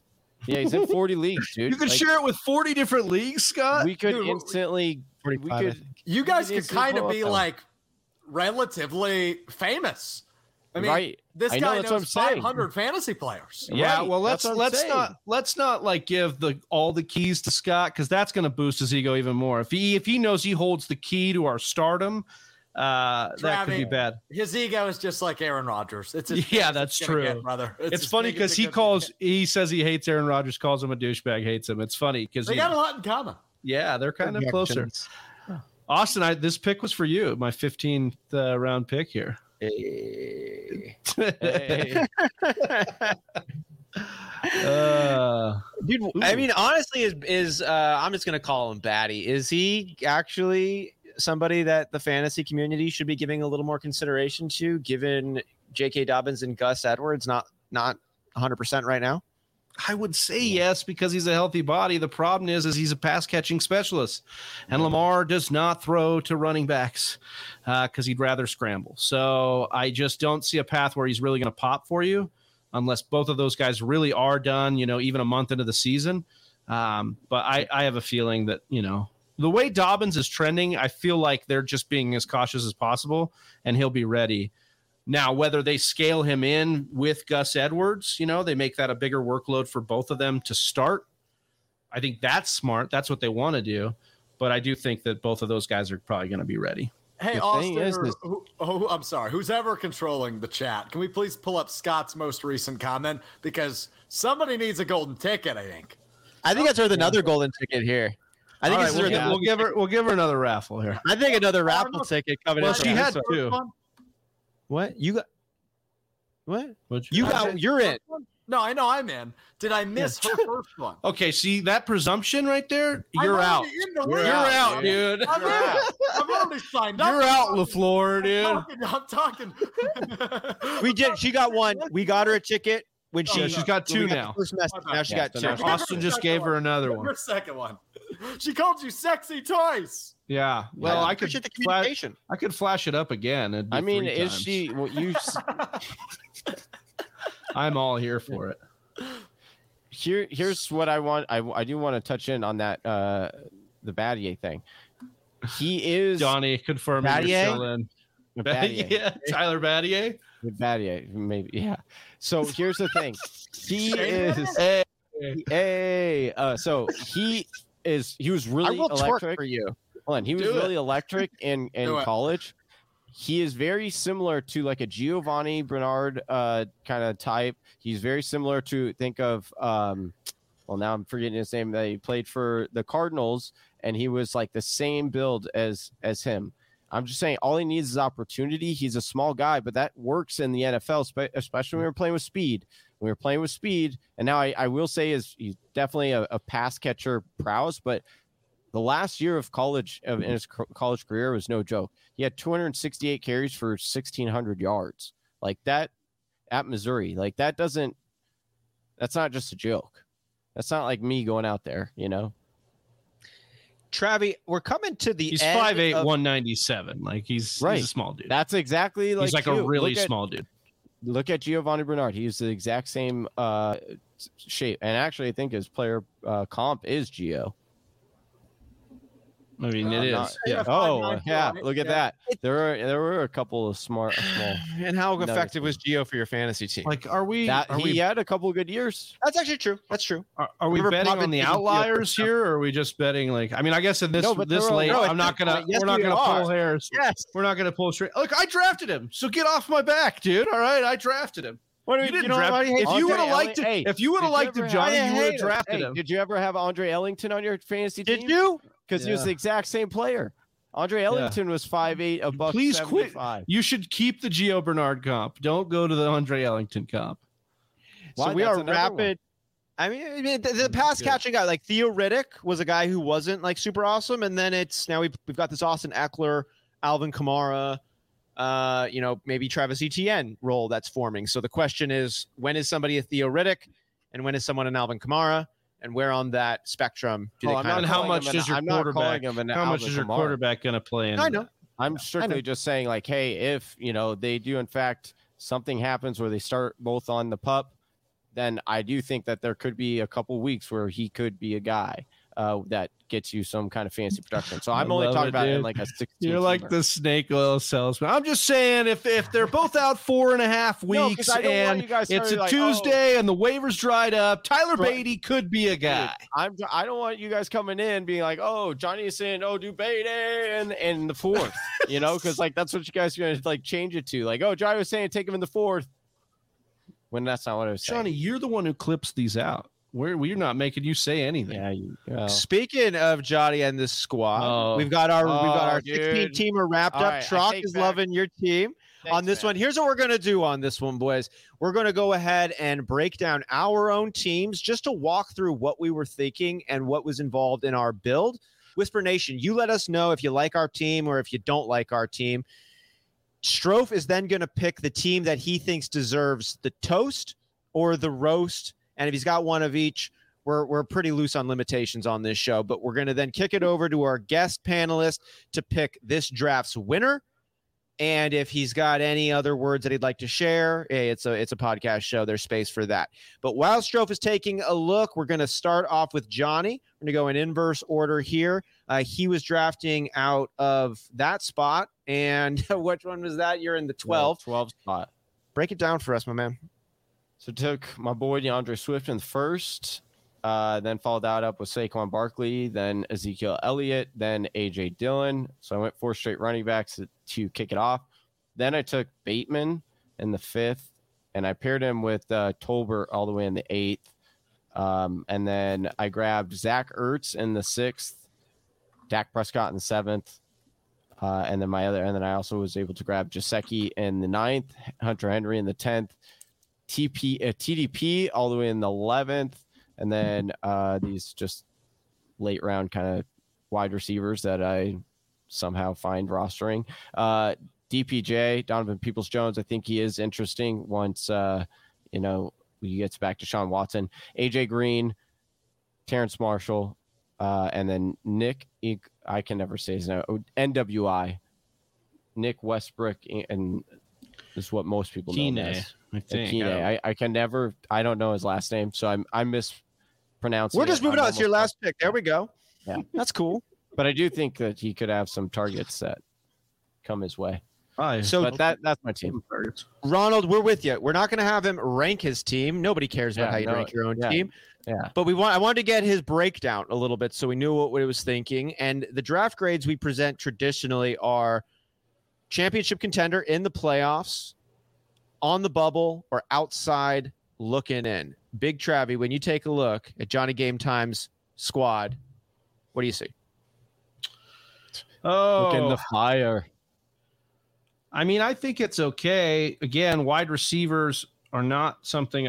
I mean, that's just something I always look to when I'm doing these They grades. stink. They're not good. They're not good. And now Johnny has a track record somewhat of being able to find these waiver wide receivers. So maybe he's trusting in that ability. I like the rest of his team pretty well. Love the DeAndre Swift and Barkley pickups. Love Dillon. I can't decide on Zeke yet. I'm in and out one day or the other, so I'll just kind of leave that for there. But it's his third running back, so that's fine. The rest of the team's solid. Zach Ertz in a PPR, I think it's going to smash. Dak Prescott, you're getting great value on Dak Prescott this year. So yeah, he put together a squad. I think I'll say on the bubble to playoff, somewhere in there. I think it's a good enough team. The wide receivers scare me, but there's so many flexes. He doesn't even have to start them. Yeah, I think I'm with you on that one here. I'm a little bit concerned by some of the heavy emphasis on the running back position, but if it works, it's good. And I see Prescott being the make or break for this squad. If Dak Prescott's an elite QB, I think your team flies, given how tough it is to build a full, strong roster here. But if Prescott's kind of in that middle range, that could have been a tough one here. So, what about you, Stro? What's your grade on yours? It's a playoff team. We're talking Johnny's there, right? Yeah. It's a playoff team, right? The running back position's super deep, obviously going there the first 4 rounds. But as you guys have harped on, the wide receiver position is just kind of stinky, Johnny. No offense, buddy. You did good otherwise. But yeah, I like Bateman. I've heard he's been making good improvements. But again, it's training camp. How much can you take away from that? Right. But he'll be a top target there. But then you go Jalen Tolbert as number 2. You got to start 2 of them, brother. I mean, are we starting Jalen Tolbert week 1? Hell yeah, I am, dude. He's going to be rookie of the year for wide receivers. I love the confidence. That's something you've always exuded, which I very much envy, because you're so overconfident in your shitty roster every single year. But I respect it, Johnny. Wow. But it's a playoff roster for sure. It's super solid. Wide receiver is the only knock. And I do, speaking of strong on this one, I do want to give a shout out to Jersey J. We love you, Jersey J. You are the man, and we love your profile picture coming in here, and we appreciate the good times that we get to have. And sorry if we did poke you too hard on this one. No, I need to know what content he's talking about. No. Yeah, might have been. He just tells me. I think he might be messing with Ron or somebody. He might be being sarcastic. But either way. Trav, you want to break down your squad here for us, working from right to left? You're in the 8th spot. You took Austin Eckler there to start. Break it down for us. Yeah, wanted to go a little bit RB, like maybe RB hero, modified RB robust, just 2 in the first because we're only starting one of them. Eckler and Fournette, then went James Cook in the 7th, Gainwell in the 9th, McKinnon in the 12th, Tyler Beatty in the 15th, and then Eno Benjamin in the 16th. Wide receiver, I went Michael Thomas, Chris Godwin, DeAndre Hopkins, Rondale Moore, KJ Osborne, Romeo Doubs, and Van Jefferson. Look, I'm not very confident in these wide receivers, but I think that by week 4, 5, or 6, this wide receiving core could be dangerous. So that's what I'm kind of hoping to float that long. And then the tight end was Alberto. I'll probably pick up another one, drop some of these scrubs down here. And then Kyler Murray in the 3rd. That was just, kind of a pivot. I had come in saying I wanted to wait on quarterback, but I did not like wide receiver or tight end in the 3rd at 3.9. So went with Kyler Murray. Man, if those wide receivers come back healthy, this team is just going to smash Travis. And if and it's obviously, we'll see where they're at week 1. The big thing was 5, 6. I think Thomas can be an actual anchor if he's healthy. Especially now you're on board, huh? I mean, I'm just saying, if he's healthy, yeah, I'm on board. Oh. And right now he's running, and they're like, "There's no pup," and he's clapping back at media members. So I think that's a good sign. But yeah, I do too. It seems like there's been something that's clicked. Something is different with Michael Thomas, and I don't just think it's his ankle. So, all right, Strofe, is this team a championship contender in the playoffs, on the bubble, or the outside looking in? Oh, that's tough. It is tough on this one. I'm going to go in the playoffs, but it's a narrow playoff make. Now, I really like the top end of the draft, right? Eckler into Fournette and Murray. I'm cool with that. As we just mentioned with Mike Thomas, I do like his value this year, especially as a 4th-round pick in a 16-team league. But I can't get over the fact, and I know this isn't a big deal, but 25% of your roster is the Arizona Cardinals. Welcome aboard, baby. Yeah, and 3 of them are projected starters, obviously, in Hopkins, Moore, and obviously Kyler Murray at quarterback. But so if they have a stinky week, you're probably going to have a stinky week, Travi. But lucky for you, I don't know how stinky they'll be this year. So I like the team. I think it's borderline playoff, if not well in there, depending on how the Cardinals do this year. What I like about the Cardinals is the stinky part of their team is probably going to be the defense. And that should mean a lot more passing for these Cardinals. So I'm in on that. You're such a pro, dude. That was well done. Thank you. What do you think, Johnny? Yeah, I think this is a playoff team. A little concerned on the tight end, but I mean, he could probably stream or try to trade for one. I do think. Well, and obviously, again, the one thing is like I'm more confident in Michael Thomas and like what he'll bring this year than I am Chris Godwin. I think with them adding Julio, I think with Gage there, I think that there's going to be. There's competition. I think my thing with Godwin is he's the youngest, probably the best point in his career right now. So yeah, the injury's a thing for sure. I could get that. Yeah, but he's not on the. He's not on the pup. He's not on the pup. But he's not on the pup. All right. Yeah, other guys are on the pup that have a similar injury later than them, or earlier than them. They're on the pup. So he's not. So again, this team for me is like by definition on the bubble. And if this team makes it into the playoffs, it's a championship favorite. It just needs to get to that point of getting into the playoffs because Hopkins and Godwin, I know we're saying Godwin's off the pup. I'm still leaning on Dr. Edwin Porras, the doctor of physical therapy who came in, who said it's just not enough time for an injury of this level to be fully healed. If it's not fully healed, he's not fully healthy. If he's not fully healthy, he's not as good as he could be. If he's not as good as he could be, him being the best or second best wide receiver on that team is in question. Russell Gage is coming in good. Julio Jones is Julio. Thank you, Chelsea. Love this. That gives me pause on here. Michael Thomas, he hasn't played football in a couple of years. So if these guys click in and they're there and you make the playoffs, this team is steamrolling. Otherwise, you're going to have to rely a little bit on Moore and Osborne, the other guys you said, which isn't bad. And I really like the top half of the build, too. So I think it's actually really cool, Travis. Fun way to put it together. Really cool. Yeah. Really cool. Yeah. Cool, guys. Well, how about Alex Strofe shows us how cool of a draft he was able to put together? Neat. Austin Sears, the coolest human being on planet Earth. I don't know if we've gone over that yet. Are we talking about your team or my team? Your team. Oh, because I have your team highlighted. That's why that's an issue. Well, let's go with this. It stinks. Stinky. Speaking of stinky, Travis, let's talk about my team. Look, I was fucking around with Mixon in the first round. I probably should have gone Eckler, but it is what it is. I still like Cincinnati's offense. I know you are. I like AJ Brown this year, guys. I don't know why it is. I love Philadelphia's opportunity. He's a dog. I think they're going to win a lot of games this year, guys. Like I'm talking 11 games for Philly. And he's a dog, as Travis just so eloquently put it. I'm intrigued to see what kind of connection him and Hurts have, but I'm high on both those guys this year. So I was happy with that pick. I like Cam Akers. Obviously we'll see what happens with the Achilles. Hopefully it's not too bad of a setback, but he is RB number 2.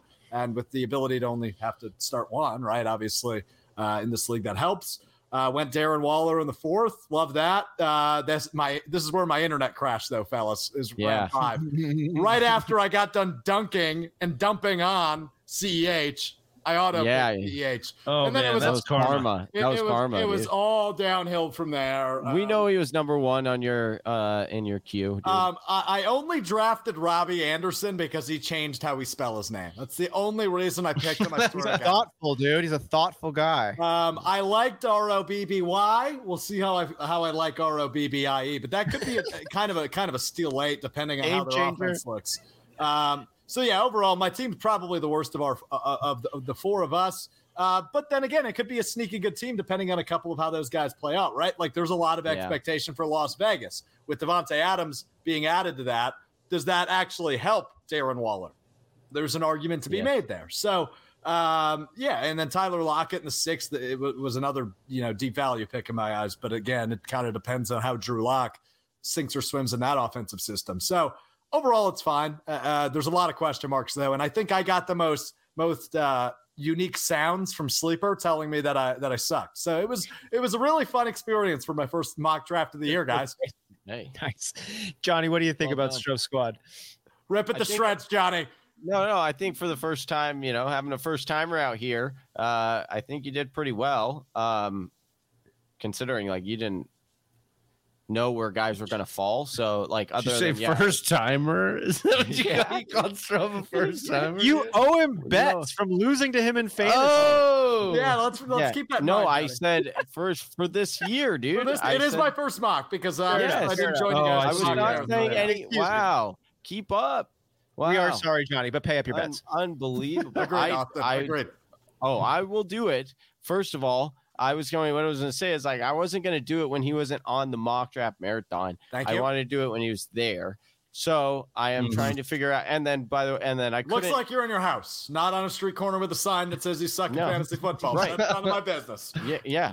No. So that is the thing is like couldn't do it within like the short span that we had shortly. And I got sick last week. So Hope you're okay. it's coming. I'll be doing it. Don't worry. But as far as like this team, I am a little worried. I do think that you might be on the outside, trying to scrape in. But like I said, I do like some of these pieces. And you kind of protected yourself on certain areas like Cam Akers. You did protect yourself by getting, even if you don't like CEH or not a fan of, you did get Damian Harris, and then you got Michael Carter. So you have like enough there, to kind of throw swords at the dartboard per se. But, I think the wide receivers would have to work out in your favor in order for you to get in, but it is doable. So I'd say outside looking in. What about you, Trav? I'm not gonna lie, I was not paying attention because I was giving away raffle tickets behind the scenes. Wow. Let's see, Stroh. I don't really like the quarterbacks.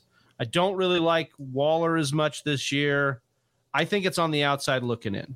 If I just like scanning it quickly, I love AJ Brown too. I'm having a hard time convincing myself of taking AJ Brown as my first wide receiver, just because of a low volume passing attack, other weapons in that low volume passing attack that Hurts has a history with. Maybe like a wide receiver one, like a Mike Evans, could be a little bit like of a. Yeah, I think like he's going to have spike weeks. He's a great best ball guy.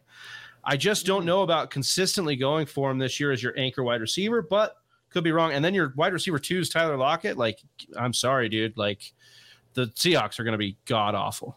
And if I'm taking anybody on the touchdowns, well, maybe 37. But if I take anybody at the wide receiver core, it's DK Metcalf, and I haven't been taking a ton of him. So, yeah, I think it's on the outside looking in. I just don't love. Thanks, Travis. Yeah, I don't love it.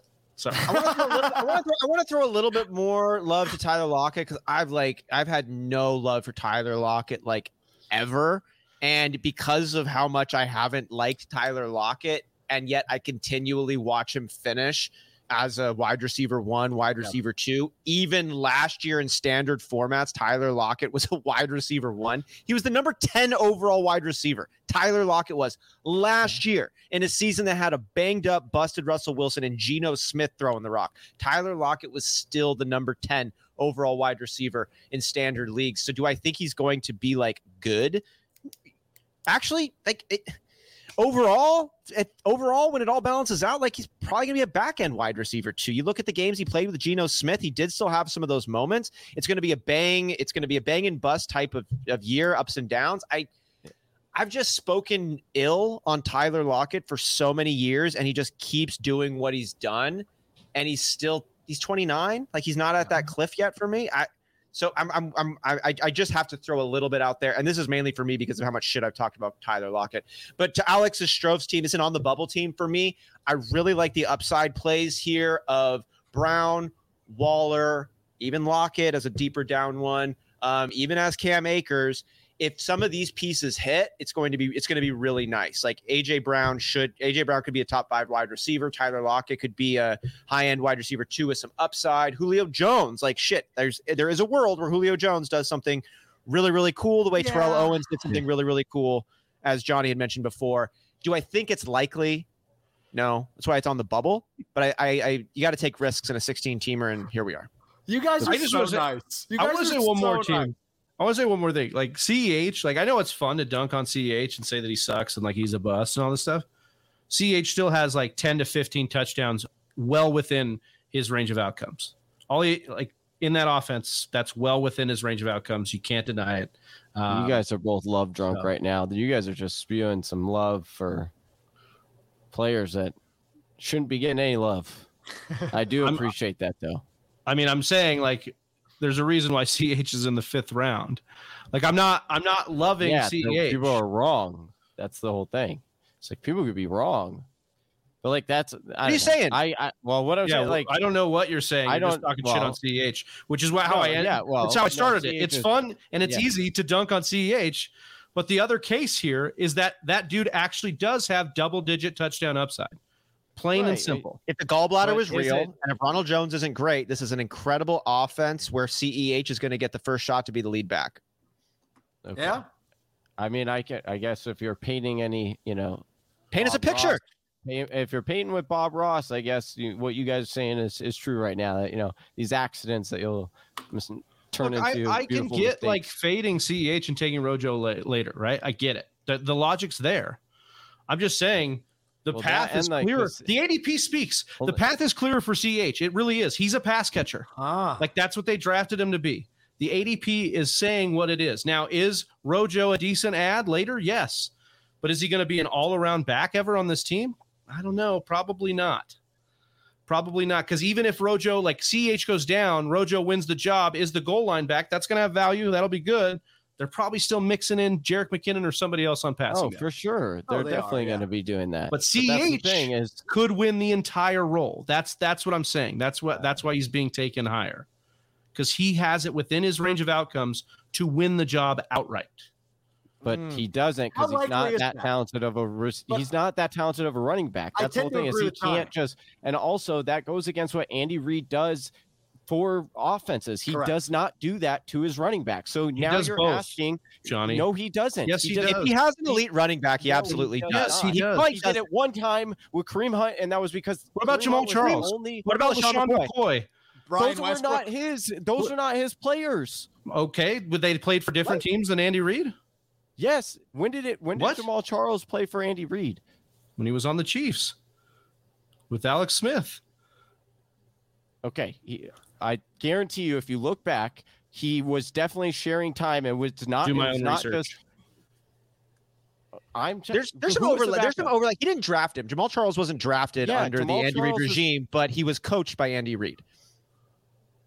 I don't know if that's true. I don't think that's true, but I'll look it up right now because I don't think Jamal Charles, of course. And LaShawn McCoy is an example, and so is Kareem Hunt. You have to do it. What about the other guys we mentioned? Brian Westbrook or Kareem Hunt or LaShawn McCoy? He shared time to the tune of 60%. Like he got like 60% of the snaps. Right? Back.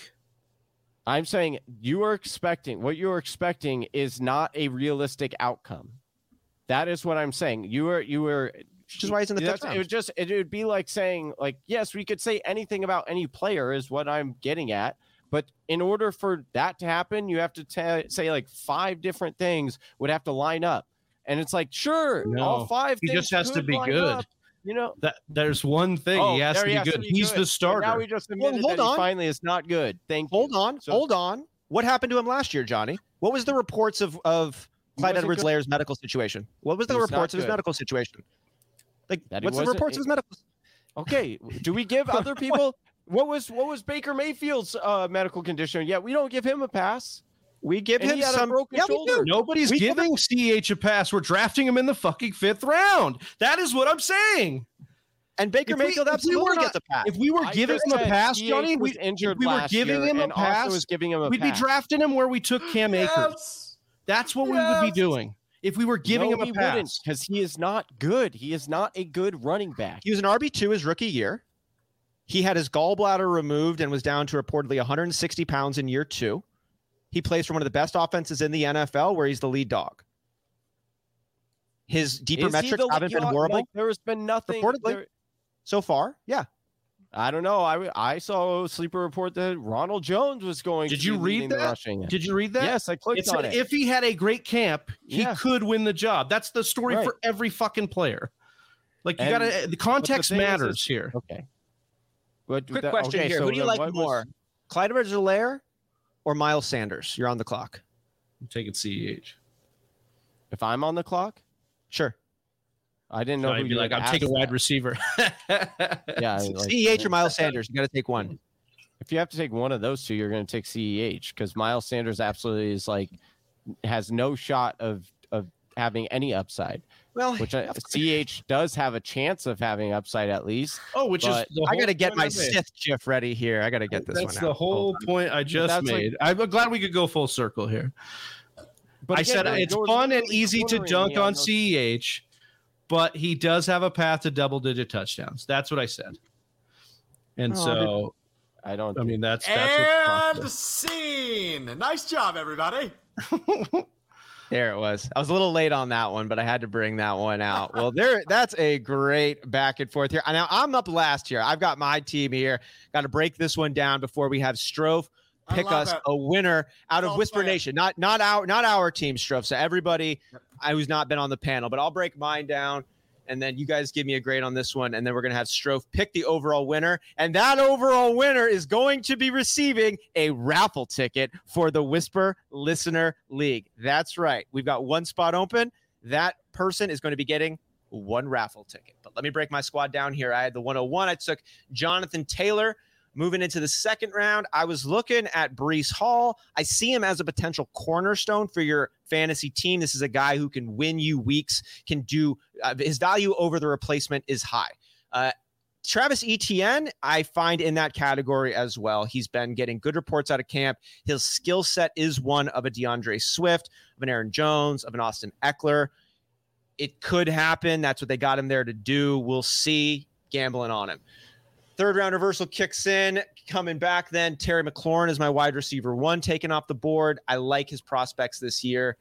Just working through the rest of my wide receivers. Treylon Burks, he's my favorite rookie wide receiver from an opportunity and production year 1 standpoint.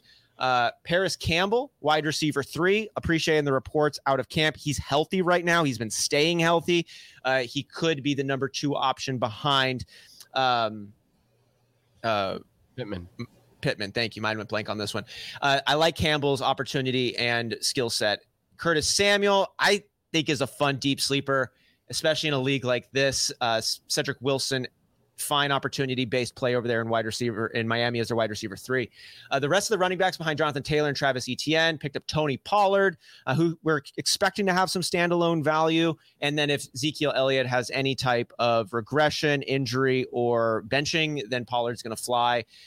The next 3 picks here, Pierce, Algier, and Mack, are kind of those like mid-level possible upside, depending on the opportunity they get, rookie running backs. And then Marlon Mack is just that handcuff. And I was a little bit influenced by the Podfather on yesterday's show, talking about the dual backfield appeal of Marlon Mack and Dameon Pierce. I like Dameon Pierce as a rookie, is those like mid-level rookies. He could have it happen. I hear he squats a lot. Same thing with Tyler Algier. Give it to me. This could just be another Mike Davis, who's the lead running back for the Atlanta Falcons. But give me that new.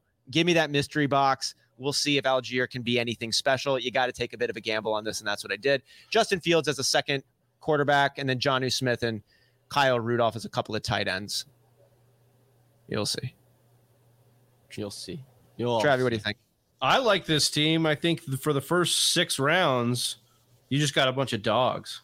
Yeah. Like, it's just like the dog pound, dude. Jonathan Taylor, Etienne, Hurts. I love McLaurin. Like, I haven't been really drafting a ton of McLaurin, but you got to love him. Like, talent wise, he's the shit. And if we got to make the case, like, Wentz is the best quarterback he's ever played with, even though that's kind of gross to say. Tony Pollard, I love the upside. Burks, I'm in on now that we've seen him play real football. The asthma's not an issue. Yeah. I mean, I think maybe in this format where we're starting the 4 flexes and the running backs, you're only starting 1, and you went running back heavy, the one caveat I could say is drafting both those Houston backs kind of maybe hamstrings you a little bit, because you couldn't probably start both of them on an ideal week. But I think that's not enough to overtake. I think this is a playoff team, and I think it could be a real contender if everything hits right. Strofe, any words? What's your ranking? It's a championship contender, Sarah. Hey, I'll take it. Here, pal. As Travi just alluded to, I think the first 5 rounds you drafted a bunch of dogs. But then you went rookie, which I thought was really interesting. And you heard me harp on rookies earlier. It kind of seemed to me and tell me if I'm wrong here because I could be totally off base, but it kind of seemed to me like you're throwing shit at a wall and seeing what sticks, right? Your hope is one of these three rookies really hits. We see a Justin Jefferson, Jamar Chase type breakout season, and from one of these three, very possible. So I don't hate it, right? Like, but I think the floor is a lot lower for these 6th, 7th round or 6th, 7th, 8th round picks than maybe a ceiling for your average 6th, 7th, 8th round pick. But I think one of them hits. Is if it's Burks, yay, you're in luck. If it's not, then your second wideout is Paris Campbell. And I don't know how confident you're feeling about that. Yeah. So outside of that wide receiver 2 slot, I love this team. I think you crushed it. And especially late, hopefully by the time we get to the playoffs, Treylon Burks is playing like a wide receiver 2. So that's the only question mark here. I love it. I think it's the best roster we've looked at yet. I appreciate that. What about you, Johnny? What's my ranking? Yeah, I think you're in the playoffs with this team. I would go playoffs. I am a little concerned with, like, you have a good, I mean, if your guys hit on weeks like together, obviously you have a high ceiling, but I think the floor starting out could be a little low. But then I think you would pick it up because I do like some of these rookies, but it might take some time to get in, / it might take a couple of weeks to figure out, how these backfields are playing out. And so, depending on that and a 16-teamer, it could be hard to fight back from. But again, I think that, you would hit a stride and probably end up making the playoffs with this team. Yeah, McLaurin and Taylor are my only 2 players with real strong floors, I'd argue. And I like the ceiling of everybody else, but everybody else's floor is low. Right. I don't think they're going to hit their floor, but it is low outside there. So I'd agree with that. Appreciate those breakdowns and appreciate drafting with everybody here in Whisper Nation for episode 300. Before we close out the show, we're going to have Alex Strofe pick his winner of everybody else who is not a part of this panel. Strofe, did you see a team here that stood out to you a little bit more than all of the rest? Yeah, I did, and it's in a negative way to begin, Austin. I would like to start with my roast. All right. Yeah. I love the wide receiver depth, but you can't draft 6 of them in the first 7 rounds. I'm looking at Gatorators, right? Oh, I love Justin Jefferson. I love Keenan Allen. I love Jalen Waddle. I love Jerry Jeudy. I really like Garrett Wilson of the rookie class. I like Christian Kirk in Jacksonville. But you can't have Isaiah Spiller, a 20-year-old rookie, as your top running back, as your only running back. So that just scares me. Obviously, the flex play for all those wide receivers is high. But Trey Lance is your starting quarterback. And I get the hype. I do, especially from a fantasy standpoint. But let's keep in mind, this is a 6-point touchdown passing league as well. So you're getting equal amount for rushing and passing. So I don't love Trey Lance in the 5th round as your starting quarterback. And then Ryan Tannehill in the 15th as your backup. I'm going to roast Gatorators. I really love the wide receivers. But if you go out and you trade like a magician, then maybe you set yourself up for some really great success. But a nice outing by everybody here, and it was tough to pick a roast. But this is the nicest roast I've ever heard in my life, dude. Come on, Alex. You're just such a nice, wholesome Midwest man. See, I was just about to say I needed to be kind of an asshole, which I wasn't even asked to do. So, but I appreciate you calling me a nice asshole. That's I've been called that. I want to give my toast now. Yes, please do. And this would be to not even a guy named Michael, not even a guy named Mike. His name is Classic Mike. Oh, here we go. Classic Mike, our boy. Classic Mike, knocking it out of the park in the first 2 rounds. Najee Harris, Javonte Williams, mid-second round is an absolute steal. Even though you only got to start one running back in this league, obviously you can throw him in the flex. I like Sutton. Don't love Sutton, but you came back around and grabbed Juju Smith-Schuster, which I think at the very least – You've got a really good opportunity there. Is this guy a Broncos fan? Because 3 Broncos in the first 5 rounds is ballsy. But I really wanted to say this when I toasted Bronco Nation. Let's ride. Oh, dude. And then Allen Lazard, the 6 is what won me over. He got a number 1 wide receiver in the 6th round. I mean, and I'm not talking WR1 in terms of fantasy value. I'm talking number 1 in terms of depth chart. But I love the opportunities we talked about a bit earlier with him. And then Singletary and Henderson back-to-back. As I mentioned a bit earlier while we were drafting, I love the Jarvis Landry pick in the 9th.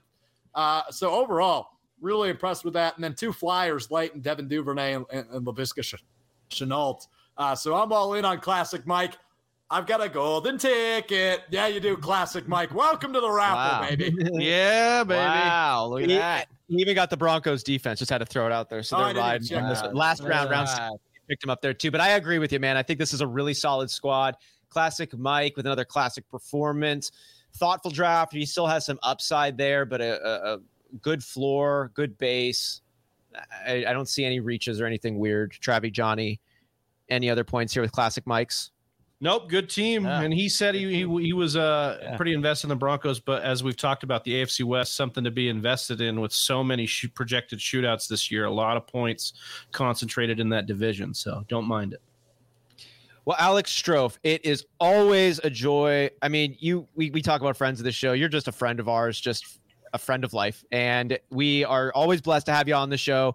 Let the folks know. I know you obviously work for ESPN, but if you have any work you'd like folks to be paying attention to, or just let the people know where they can catch you. We know we've had some people who really enjoyed having you on the show.